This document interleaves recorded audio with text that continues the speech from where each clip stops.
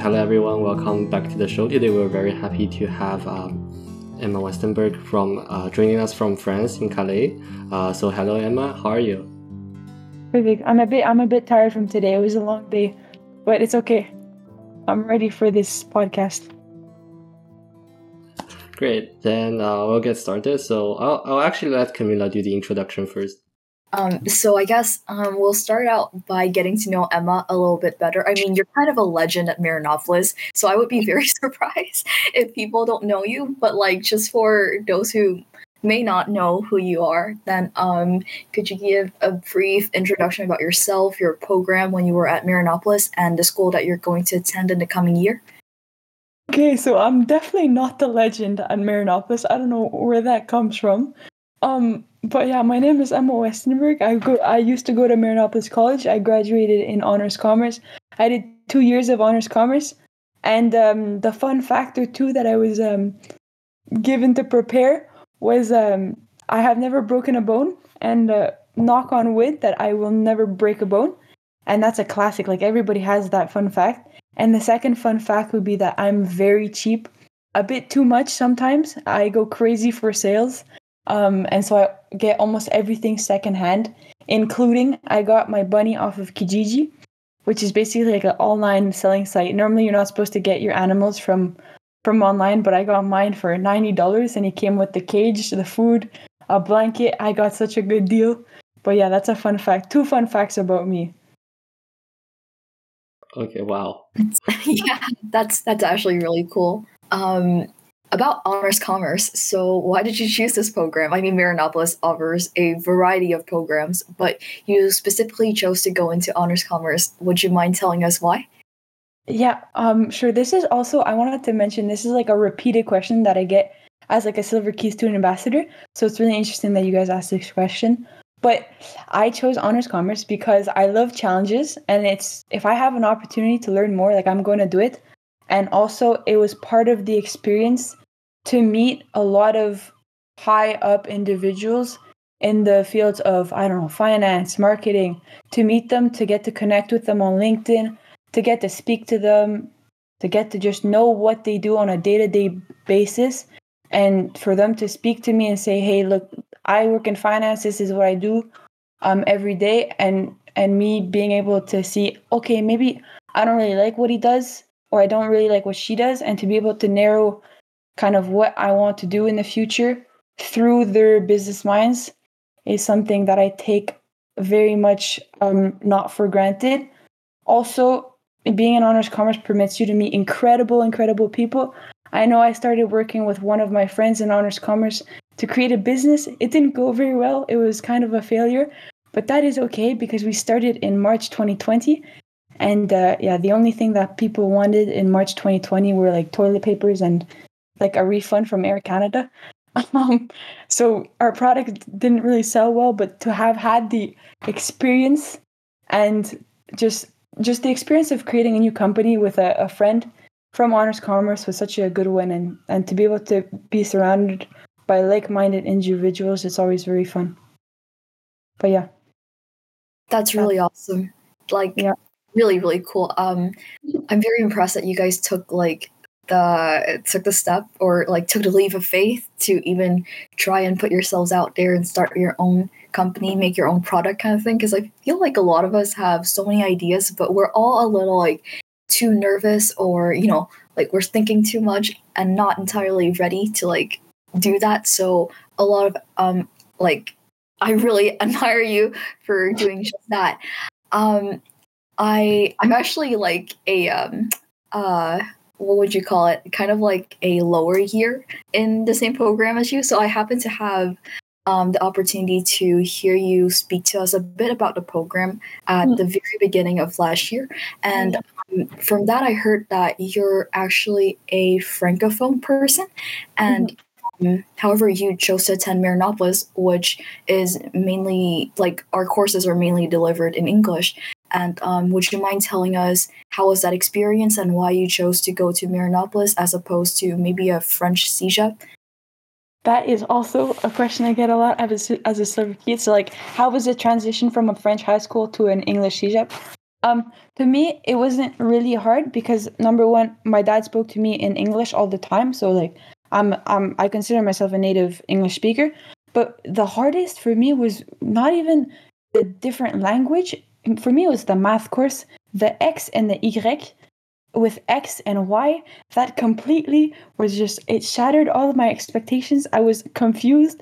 And the first time they were like le sommet and le vertex, the vertex, I didn't understand. For me, I was just the most confused in math. But then for English, there's so much support at the college. You can go to the writing center. You can even ask your teachers. They're always there to lend a helping hand. And so, yeah, I didn't find that it was much of a struggle to switch from French to English. And I'm glad I did because now I'm going to an English university and kind of knowing how to structure essays, like the little marqueurs de relation, to know those is super essential. Like likewise, moreover, furthermore, little things like that is super useful, I find. And to have been to Marianopolis in an English CEGEP is going to help me enormously when I go to Rotterdam School of Management. That's really cool. And I think I might jump ahead a tiny bit since you brought up that topic of going to an English university. So have you always wanted to go to an English university? And is that why you chose to do CEGEP in English? Or is there another reason to that? To be honest, you guys are asking questions that I didn't really think about. But honestly, I just go with the flow a lot of the times. And that sounds very hippie of me. But I speak English now and I can go back to a French university. But I don't want to roast the French language on this podcast. But I find that writing for me in French is much harder. Like all the conjugaison and all the verbs and it's a lot harder. And the words, they just flow way quicker in English to me. I think it's more a better language for me to express myself in. And so that's why I picked an English high school. And no, not English high school. What am I talking about? Long day. English CEGEP and English University. There you go. All right, thank you for your answer. I'm going to hand it back to Henry to continue with some extracurricular questions. Yeah, since you already touched upon a Silver Key, so can you just give us a brief overview of what Silver Key is for the next first-year students, and also how was your experience in Silver Keys? So, full disclaimer here, I'm going to be 100% biased. I've been in that club for 2 years, and I absolutely love it. And so if you're hoping to find something negative here about the club, like you're not going to find it, to look somewhere else. But honestly, Silver Key, I met such incredible people. We're a bunch of leaders coming together, trying to show the school. And it's just such a good vibe. I loved leading people and leading people by example. So for example, Camilla, you mentioned that you saw me during the high school visit, and you probably heard me say, "Oh, hi, my name is Emma. I'm a first year in honors commerce." I really had to show and lead by example so that other prospective students can see themselves in my position and be able to do the same thing when they come to Marianopolis and when they want to market the school. So leading by example is something that I really love and that I learned doing with Silver Key. Also, the second year, I was director of finance.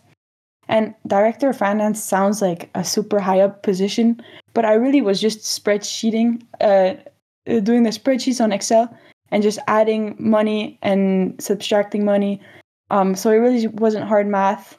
And I learned how to use Excel and how to stay on top and just basically email. A lot of emails were sent to Emmanuel Corto to really just keep in touch with the VP of finance and keep everything organized.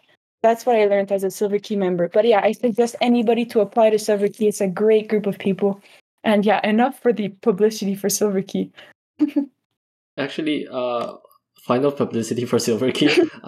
What do you think it's your most important skill that you learned at Silver Key? Silver Key, I think it's just how to socialize with people. I find that I'm relatively good with strangers, but I think I improved on how to approach strangers and how to make them feel comfortable. How to make them feel comfortable by speaking with them, by kind of knowing their names and knowing what they like and just interacting with people and making sure that Marianopolis is a really good school and that you can't go wrong going to Marianopolis. Like, you really can't go wrong. It's an incredible school and you're going to meet incredible people. And incredible, incredible, incredible. I just said those words a lot because it's true.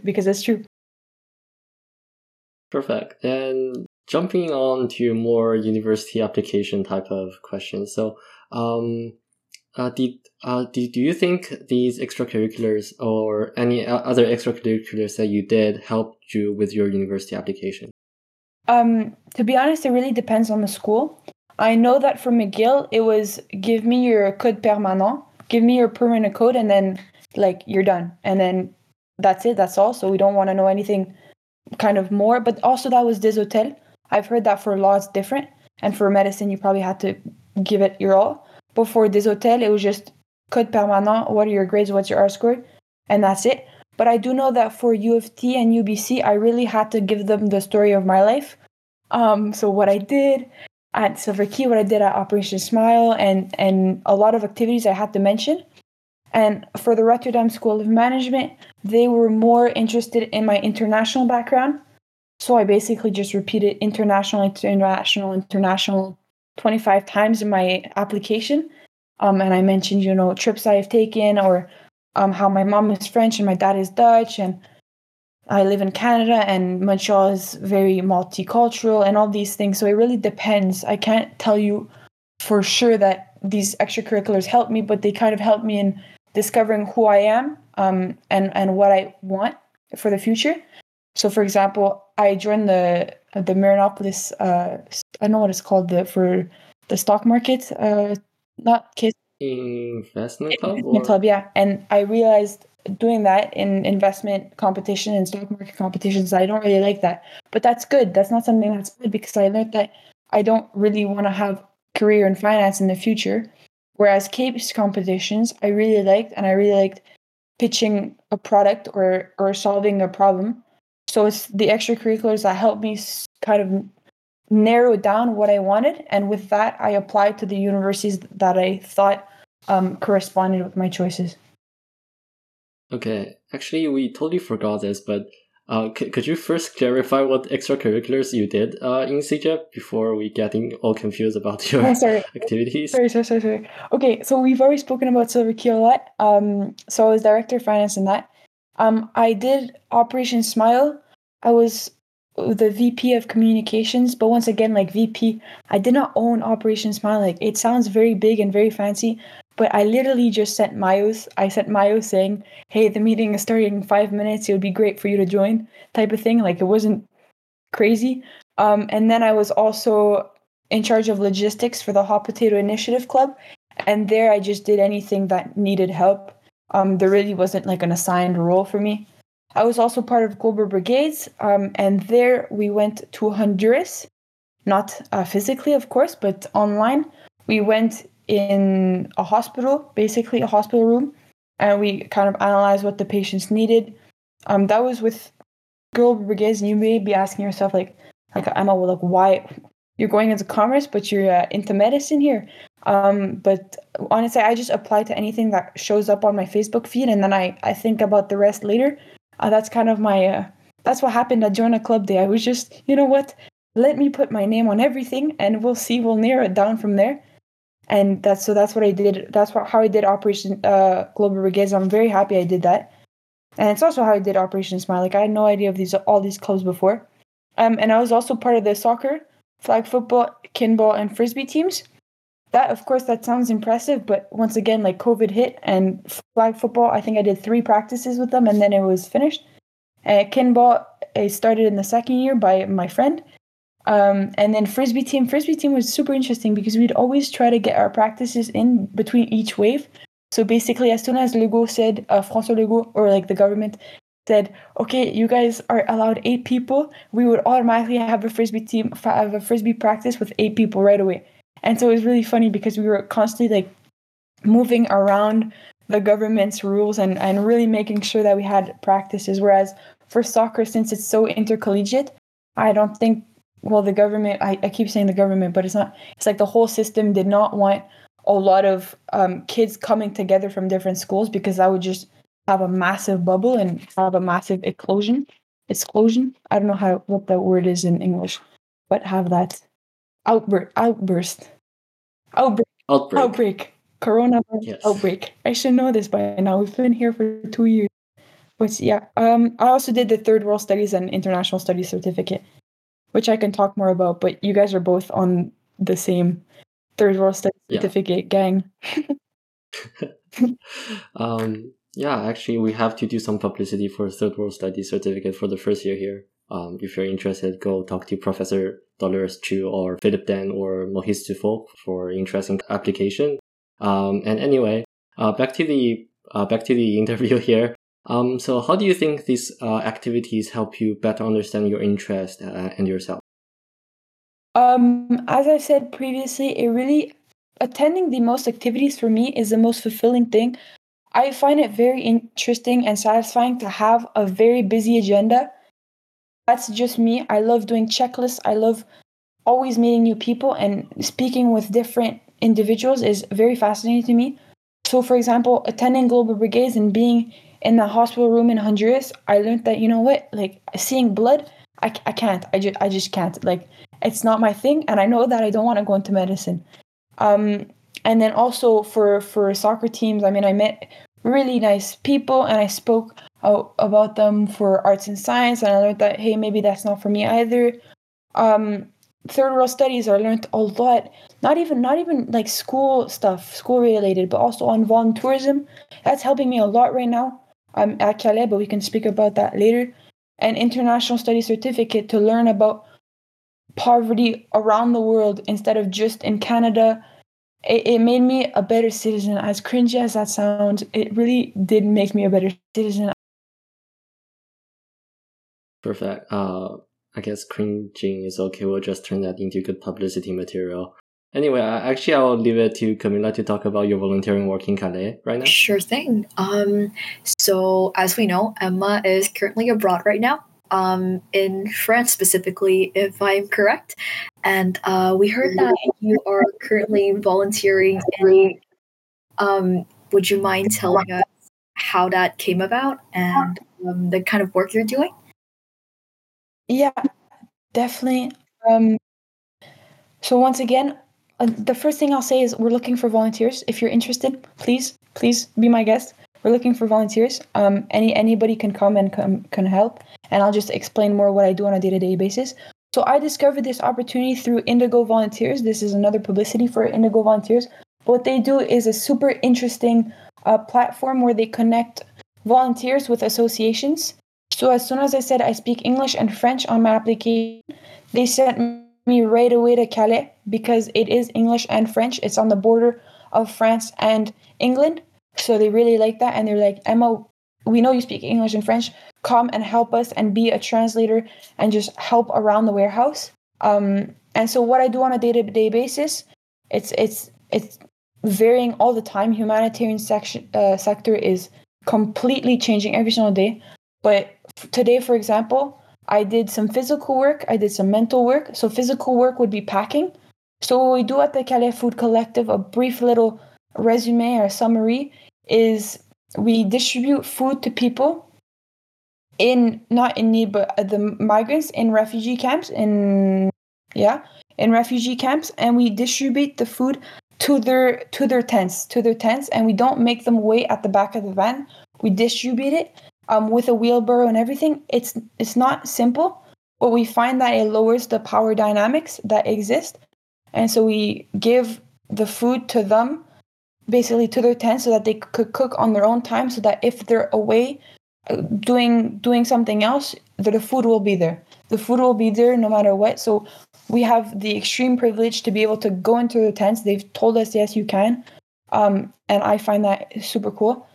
So that would be day-to-day, physical. And then mentally, well, not mentally, but like using my brain a bit, is I'm on WhatsApp and I'm constantly contacting volunteers who want to come, I ask them, are you a driver? When are you going to come? And I kind of organize what volunteers are going to come and what volunteers are going to leave, so that we're never without volunteers, because I would end up in the death of Calais Food Collective, as bad as that sounds.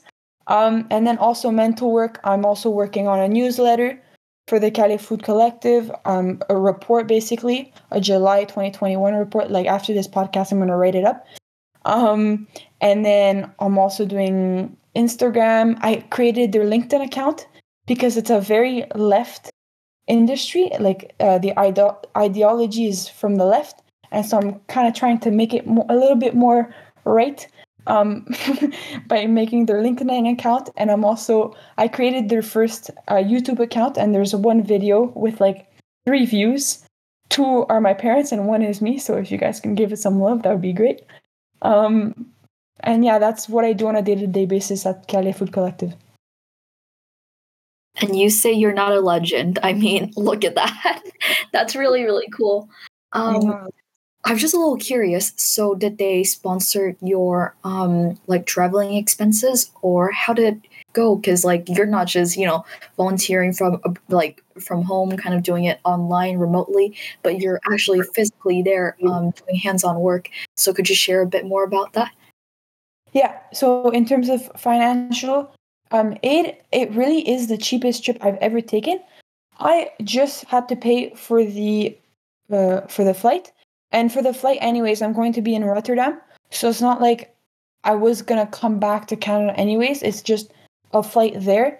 And once you're here, the food is basically taken care of, because a lot of what the food we give to the migrants, sometimes it goes expired. Sometimes we don't have enough to give to every single refugee, because if you give a pack of sardines to one, you have to give a pack of sardines to everybody, or else it's going to cause more tension, and we don't want that at all. So if there's, for example, 400 packs of sardines, but we have a refugee camp of 700, then we can't give, because then there's going to be 300 people saying, like, where are my sardines? Like, you don't want to cause more tension. That's already happened. And, our goal is solidarity and not charity. That's something we learned in the Third World certificate there. So we're really trying to be solidarity and not charity. But yeah, in terms of financial expenses, lunch is taken care of by RCK. So we're in the same warehouse as the Refugee Community Kitchen. And the Refugee Community Kitchen has a different approach to the whole system in Calais. They distribute food that is ready to eat right away. So the refugees, they can line up at the back of the van and they eat from the van what is given to them right away. Whereas Calais Food Collective they have to cook themselves. We give them rice that they have to cook. We give them lentils that they have to cook. We give them, overall, they have to cook themselves. Whereas for Refugee Community Kitchen, they have to eat it right away on the spot. So they have to be there when the van is there, and that's it. And so the lunch is taken care of by them, and is provided to us, to all the volunteers, by them. And also for accommodation, they give very cheap accommodation. It's 10 euros a night, the place I'm staying at. It's really nice. For the first month, you have to take care of your accommodation. And then for the second month, it's paid for by the Calais Food Collective, because we do have finances and we do have like enough money for that. What else is taken care of? And then when you come home, most often there's always going to be food. You can find food everywhere. It's very, the kindness of strangers is going to bring you very far. I haven't gone shopping in like 2 weeks because there's just free stuff everywhere. Once again, I'm very cheap. I haven't spent a lot. But yeah, so financially it's not difficult. Like, there are ways to come here and be well taken care of. And especially if you mention I don't have the means to pay for it, it's completely fine. We don't want that the financial burden of somebody like impacts the group, so we really want to make sure that everybody who wants to come can come. So yeah, that's financially what the situation is. Thank you for your answer. That's a very interesting answer, and with a lot of details too, so we really appreciate that. And I guess my last question regarding this topic actually 2 questions, but they're kind of like mashy together kind of thing.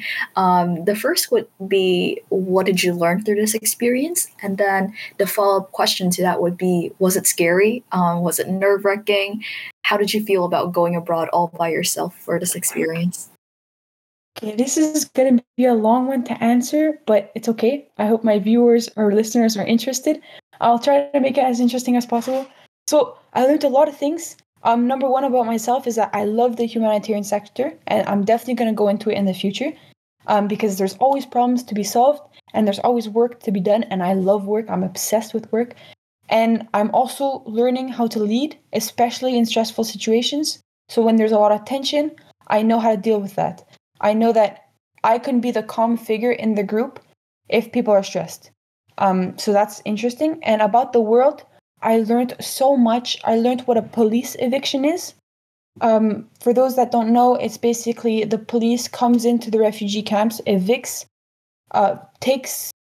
basically tells all the migrants to separate and to move away from the area that they're living in, takes away their tents, takes away their life jackets, takes away bikes, basically everything that they can see, to displace the people even more and to make them kind of break mentally and physically. It's a very hard topic to deal with, but I learned that I saw a police eviction happen. It's not pleasing to the eye at all, but it happens. I also learned about anarchy. I had heard of it before, but the first thing I learned coming in here, they told me during the interview, it's a flat structure. To me, I was like, what is a flat structure? I was only used to pyramids, and like having COs and having clear cut. If you have a problem, refer to the person above. And here it's flat. So if you have a question, it's kind of like, who do you ask? But to my surprise, it works. And I won't delve in further because I don't want it to be like a political debate, but I still don't know which ideology I support most. But I learned about anarchy, and they're kind of interested in what I believe in and what's happening in Canada. I also learned what ACAB stands for. I never knew what that meant. If you don't know, I don't want to swear on this podcast, so you guys could just look it up. It's ACAB. And I also learned about power dynamics, how that works. A lot of the guys, as soon as I say I come from Canada, they say, my dream is to come to Canada. And I can't reply to that. I don't want to say good luck because it looks kind of weird. And to this day, I still don't know how to reply to that. So there's definitely power dynamics, and you have to try to reduce that as much as possible. There's also guys who say, why do you not want my phone number? And that question is also hard to reply to because you don't want to say, they just met us for sure, but then there's also even now I'm speechless. I don't know how to respond to that answer. Normally I just say I have to work, but then you see the guys over and over again because they keep not making it to England, and they keep trying, but it takes some time to get to England, of course. And then also in power dynamics, there's also the whole concept of hugging. If they initiate the hug, you can go for it. But if they don't, you don't hug a stranger the first time you meet, So you have to keep that in mind. And just how to deal with emergency responses and the fact that every association is there for a reason. And without the Calais Food Collective, Refugee Community Kitchen would be struggling. But without, for example, Infobus, which charges phones at the refugee camps, we would be in trouble. So it's a bunch of pieces of the puzzle that come together and help everybody. And in terms of if I found it overwhelming, yes, of course, moving to a different continent is hard, but at the same time, I've done kind of more crazy stuff. And my parents were kind of, Emma, you're going to France. It's a country we know. It's a country we've been to. So it's okay. I remember in December 2020, I went to Panama City alone during the global pandemic to spend Christmas on a boat with 2 strangers. To them, that scared them. And so when I said I'm going to Calais in France, they're like, you know what, go ahead. That's you can go. There's no problem with that. It's safe. So they were extremely apprehensive of that. But I found that the hardest thing was definitely leaving Montreal, because I kind of left everything the last minute. I booked my flight literally, I think, 3 or 4 days after my final exam. So I was leaving right away, immediately, and I didn't really have time to tell people, I'm leaving, but when they asked me when are you coming back, it was hard because like I'm not coming back to Canada, I'm not coming back to Montreal in probably until Christmas. So that was the hardest thing because that's when it got overwhelming in that like I had forgotten to tell people, I'm moving out. I'm going to Rotterdam after Calais. And so that was the overwhelming part. I wasn't scared, but kind of telling people I was leaving and telling people I was no longer going to be in Montreal. And I disappointed kind of a lot of people because I didn't make sure that they knew. So that was the hardest part. That's what made it overwhelming, was that I didn't handle that well. I didn't handle the goodbyes well, which is something to learn in the future, and it's something to learn for the listeners, that if you're moving out, like, learn from me and actually tell people that you're going, which is hard. Actually, before we go any further, I just want to say the links for volunteering will be down in the description below, including the video for the YouTube channel for Calais Food Collective. We'll be sure to put it there. And one final question to close it off with extracurricular. So what are some of your unusual extracurricular activities that you did? Unusual. I think a lot of them that I did are unusual because, as I said, like I signed up for literally everything, and then I narrow it down to things I don't like and things I do like. But normally those that are unusual, I tend to leave. I remember I joined, not that Model UN is unusual, but to me, political debates, I find so, I don't know, I just don't like them. So I found that unusual. Like, I signed up for it as usual, but then I just didn't really like it. Not that it's bad, but I didn't see the point of it. But that's also me. Like, I know other people, like one of my best friends, she loves Model UN. She goes crazy for Model UN. So it definitely interests a lot of people, but for me, it didn't click. So that would be unusual. It was just weird. I didn't understand the crises and everything. I'm sure you guys do Model UN, but maybe you disagree. But I don't know. I didn't. I find it kind of weird. Actually, we don't do Model UN, so we're like a bunch of people who don't do Model UN over here. We're on your team. Yeah, it was just strange. But you know what? Like, for the people who do it, honestly, have fun. Like, if it makes you happy, like, go all out. But to me, I was just, why are we debating on something that are just, I don't know. I don't want to roast Model UN. I love Model UN. I love the people that like support Model UN. They're cool. Okay. Then we're going to talk about your university, which is Erasmus University Rotterdam. So did you always want to go to Rotterdam for the university, or was it more by happenstance that you just found out about this university and you wanted to go there? Okay, so this story is actually a funny one. I was just stalking people on LinkedIn, to be honest. And I stalked one of my old friends. He went to Collège de Montréal with me. His name is Lars Schoning. And I stalked him on LinkedIn. Or he tried to connect with me, and then I accepted, and then I was just too curious to know, where he is and what he does. And I saw Erasmus University, Rotterdam School of Management, International Business Administration, and we had always gotten along very, very well. And he was always traveling, and it was something that I've always wanted to do. And so I got curious, of course, and I looked at it, and it looked like the perfect program for me. And then also after, like, I couldn't stop thinking about it.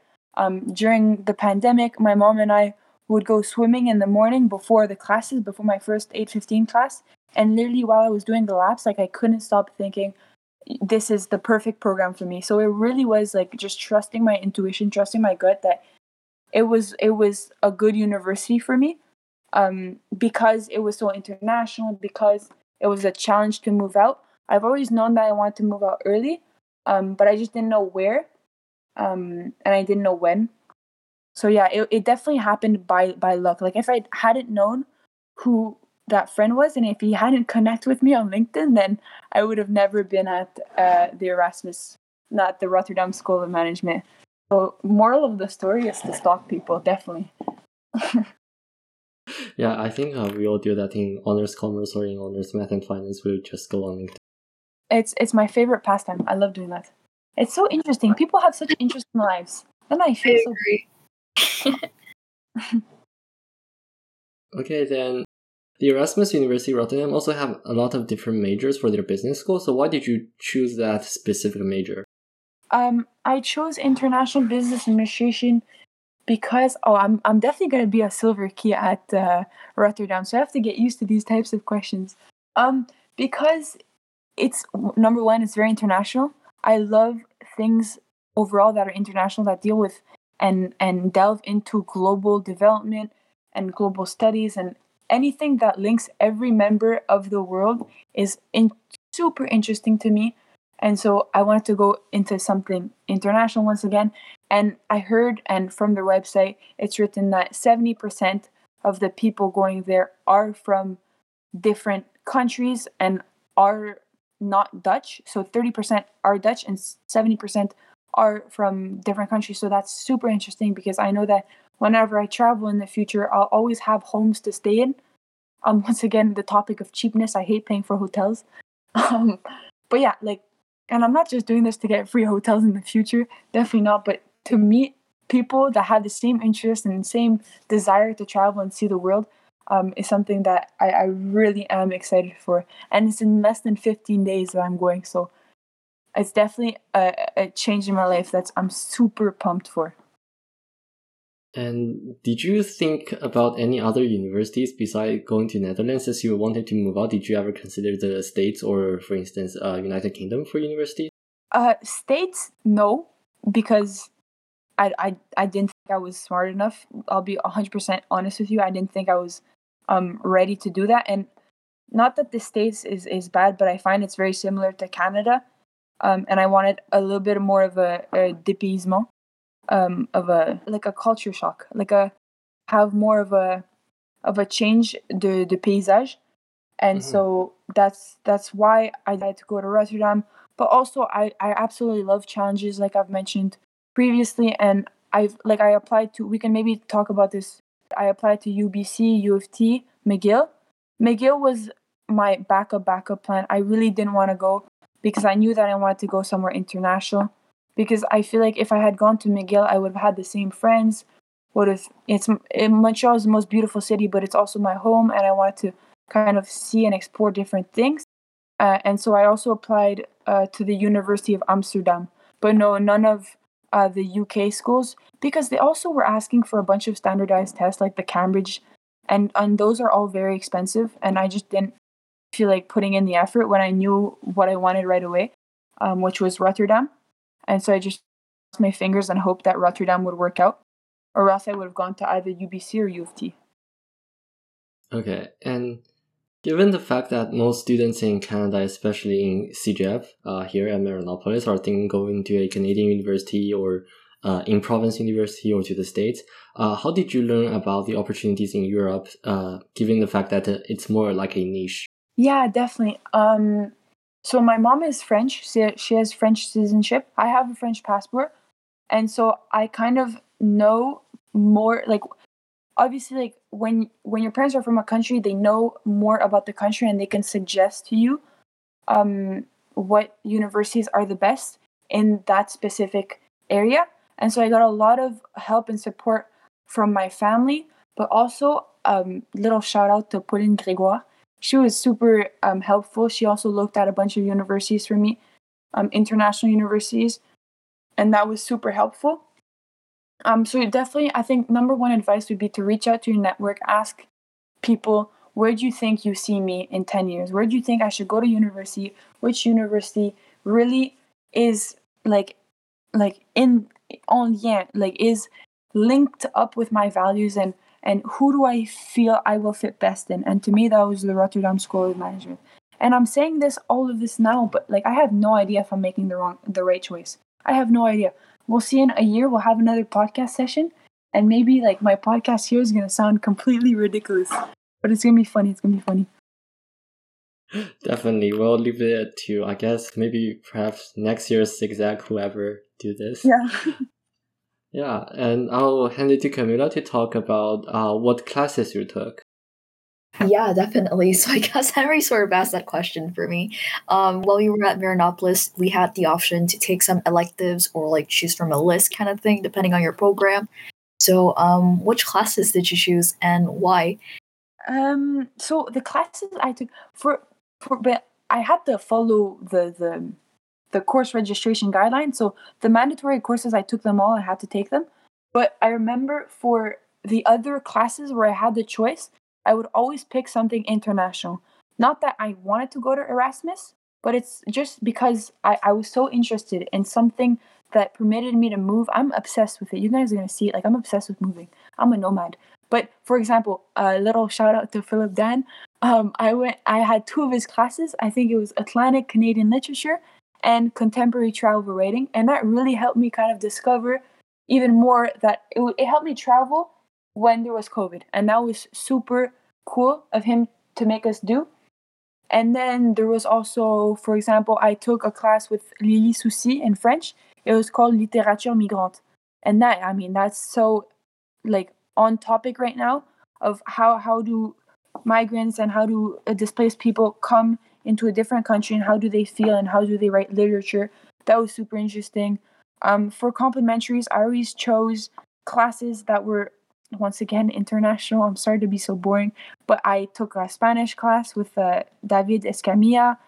Then in terms of my humanities, also international, I took ethics of, what was it called? Isn't it so sad that you spend like 60 hours of your life on a specific course and that you don't remember anything of it? Oh, No, we get it. you get it, eh? I had Sofia Koutsoyanis. I had her for the thing about colonialism in Latin America. So that was a humanities that I took, and then I also took Rachel Levine about Rome. So as you can see, like there's a common theme in all these courses is that there are different parts of the world. I was always learning about different parts of the world at all times when I had the choice to do so. And also I took world geography with Jean-Michel Coilan, and that was also super interesting. So yeah, there's a common theme, and that's international. So that's what's beautiful about Miranopolis is that you can really pick the courses you would like to have if you're lucky with registration, of course. But yeah, that's how I pick my courses. If I'm interested in them, then I'm gonna pick them. If I'm not, then I'm not. Like I didn't take finance, for example. That's really cool. And I mean, international is always interesting, so that's never boring, Emma. Don't worry. And I guess a follow-up question to that would be, how did you configure your classes and make your application look more appealing to certain schools? To be honest, I don't want to lie. Like I completely did not configure my classes to get admitted to certain universities. I didn't think they would look at the classes. I don't know anything about the admission process at different schools, but I don't know if they do check those classes. If they did, they did. But I really did not configure my classes. I configured my classes for times. So like I love starting early in the morning at 8:15. So I always had a class then that I could finish relatively early, like at 2, and I could have my soccer practice at 4. I configured my classes like that, not according to university decisions. Sorry. No, fair enough, fair enough. I mean, that's an answer, right? Yeah. So speaking of grades, classes, extracurriculars, how did you manage your time between extracurriculars and your grades? My number one tip all the time is to have an agenda. And that sounds very like you hear that all the time. But you really have to know what works for you. And for me, it's just having an agenda, writing down literally every single time somebody sent me an mail saying, we have a meeting at 8 at activity period. I wrote it down, even if it was like a month ahead of time, I just wrote it down so that I knew I could dedicate that time to that specific club. So having an agenda.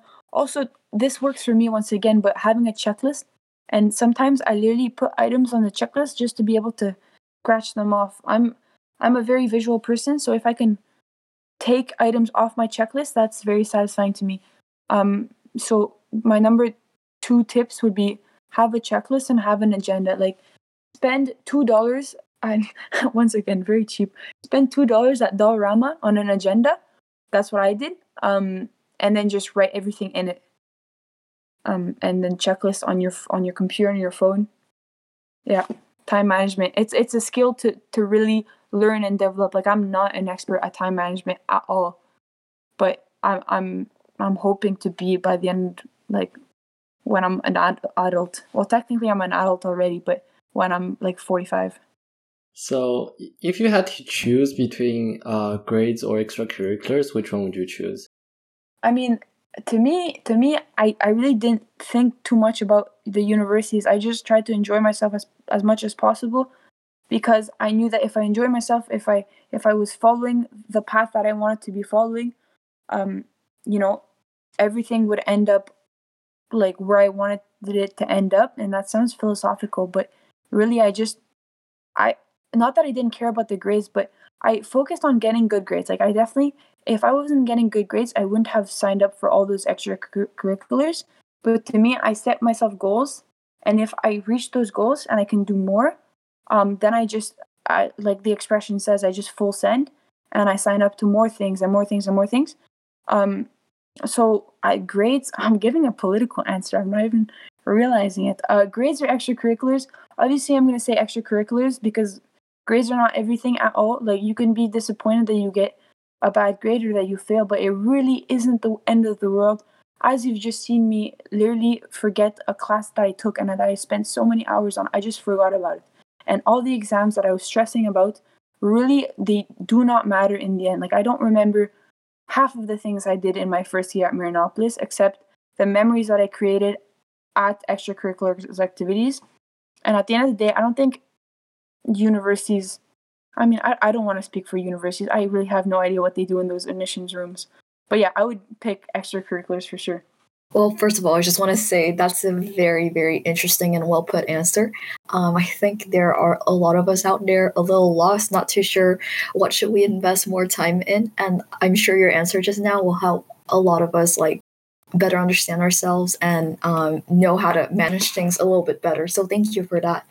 I think more on the topic of universities, we would just like to ask you if you did get any recommendation letters, and how did you choose the teachers who you asked for recommendation letters from, if you did ask for any?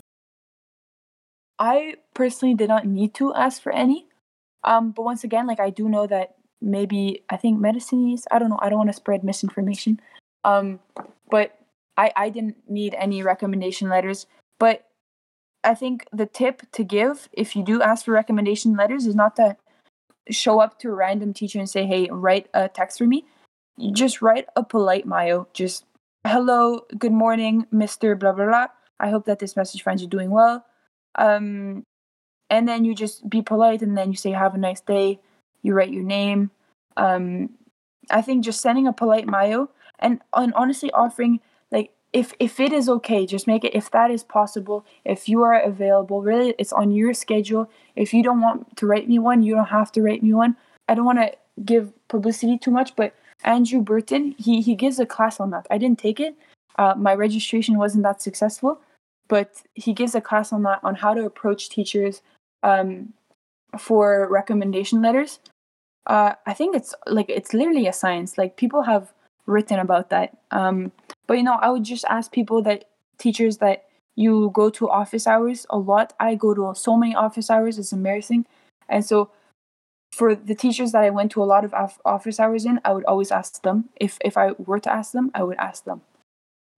Because they know that I go the extra mile, and that I really want to succeed in their class. And if they see that you work hard, then they'll do anything for you to, like, achieve your goals and achieve your dreams. That's very cringy, but that's okay. No, not really. We love to cringe. Okay. Continuing on with the topic of universities, we were also wondering if you did submit any supplemental elements, such as research papers, art achievements, or board achievements, etc. In terms of, like, awards, like, I literally have none. So I would be submitting nothing.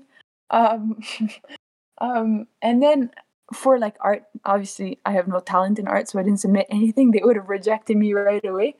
And then for what was the last one? Oh, research papers. Oh, no. Like, I feel like that's masters that they ask for that, but no, for bachelor, they don't. well, for my Rotterdam School of Management at least, they did not ask for that. They did ask for a motivation letter, but the motivation letter was, what makes you want to go to international business at Rotterdam School of Management? And so I had to do a little bit of research on what they stand for, and they stand for positive change. So I had to come up with my own definition of positive change, what that means, what businesses have to do to create positive change and not only strive for profit. And then, I mean, I think everybody does this, but then show your entourage kind of what you've been working on, edit it a bunch of times. I personally sent it to my buddy at RSM that I knew on the LinkedIn that I spoke to you about. And he drafted it up, he corrected it, he made sure that I didn't say anything very stupid. And, you know, having been there, he was a super useful, you know, resource to use. Not that he's a resource, but and then I asked my parents to look over it and everything. And I really had the entire support, my entire like family and my friends were all in it to win it. That's really, really cool. And we're glad to hear that. Henry, do you want to wrap things up with the last few questions? Yeah. So given the fact that you're going to universities outside Canada, do you have some general tips for students applying to universities outside of the country? Yeah, definitely. Definitely do it ahead of time. Don't wait till the last minute. If I can give you one tip, would be literally, if you're listening to this podcast right now, just go check the universities that you think you're interested in and scroll through the websites. Their websites, they don't change too much, so you can start checking when the deadlines are. I know that for Erasmus, for Rotterdam School of Management, it was January 15th. And that's pretty early considering that for McGill, it was, I think, mid-March. I don't really remember, but it was way later. And so international universities, they do it ahead of time because they have so many more supplemental information that they have to give. I mean, for example, Quebec or DRC, nobody knows about it. We're the only province and Quebec is not a country, but it's the only region in the world to do a DRC. So the admissions had to look at my application and be like, okay, what is a DRC? What does that stand for? What does that symbolize in Holland? And so really just take your time, but also look at the websites immediately. Just start checking what you would be most interested in, and do not give up and do not feel stressed. Like, it's a lot of information, but if you do it ahead of time, then it's fine. And then you know the dates. Write the dates in your agenda. Like, I still know to this day that the deadline for RSM, Rotterdam School of Management, was January 15th, and that we will receive the results on April 15th, because those dates were so pounded in my head that I knew the dates by heart at that point. But I was just obsessed with getting into that school, to be honest. It wasn't healthy. So actually, before the last question, can we ask what was your reaction when you received your admission letter? Oh my god. You want to know a fun fact? I'll tell you a fun fact. So basically, the numbers from 1 to 650 got admitted right away. And I was number 652. So technically, at first, I was on the wait list. And then, like, the day after, so my first reaction was like, oh my god, I'm not getting into this school. Because I had two people had to leave their spot at the Rotterdam School of Management for me to get in. So automatically, like, I wasn't even selected the first. Not at all, because I'm not that smart. But I was number 652. So my first reaction was just, okay, I failed. I'm a failure. And I called my parents. I was crying. And I had even gone to a soccer field. It's called Rutherford Park. And I had gone because I knew that if it would have been a bad result, I wanted to kick a ball and just kick it with as hard as possible. I would have been so disappointed. But then I actually ended up, like, crying of, like, either joy or sadness. I still don't know to this day. And I was just kind of waiting for two people to leave the program and to be like, okay, well, I got admitted into Harvard, so obviously I'm not coming to RSM. But yeah, so the next morning I woke up to really good news, and then I started freaking out. Then that's when I was like, oh my god, I'm moving to Holland. Final question. What are your plans for university and after university? Oh, I have no idea. So right now, I'm really, really loving the humanitarian sector. I plan on doing that during the summers. So I think next summer I really want to go to Greece to help alleviate the crisis over there. But of course, like, people are always going to be moving, so you can pick whichever part of the globe you would like to go to. And now that I have a little bit more connections, I kind of know the associations and what their backgrounds are. So I've spoken to a lot of people, and I know kind of which organizations I already want to go to next summer. So that's next summer. And then in terms of, going to RSM, going to school, I'm going to be there for the next 3 years. And then, after, I don't even know what's happening tomorrow, but after, I think I really want to make sure that I'm starting to rethink the whole idea of what a business is, whether it's for profit or whether it's actually to help people. I really want to help people as much as possible. I don't know in which, because there are so many problems in the world. I want to focus on one. And right now it's turning to humanitarian issues. But yeah, like, maybe I'm not smart enough to create my own business. I'm not creative enough to create my own business. But if I can join one that has already been created and then not work my way up, because it's probably going to be a flat organization, then I can do that. But I literally have no idea. It's go with the flow as usual. Like, sign up for everything, then go with the flow and just trust your gut, trust your intuition. Perfect. Thank you for that answer, and actually thank you for your time for being here. We'll close it off. That was a wonderful interview, very fun to do, and yeah, thank you for coming.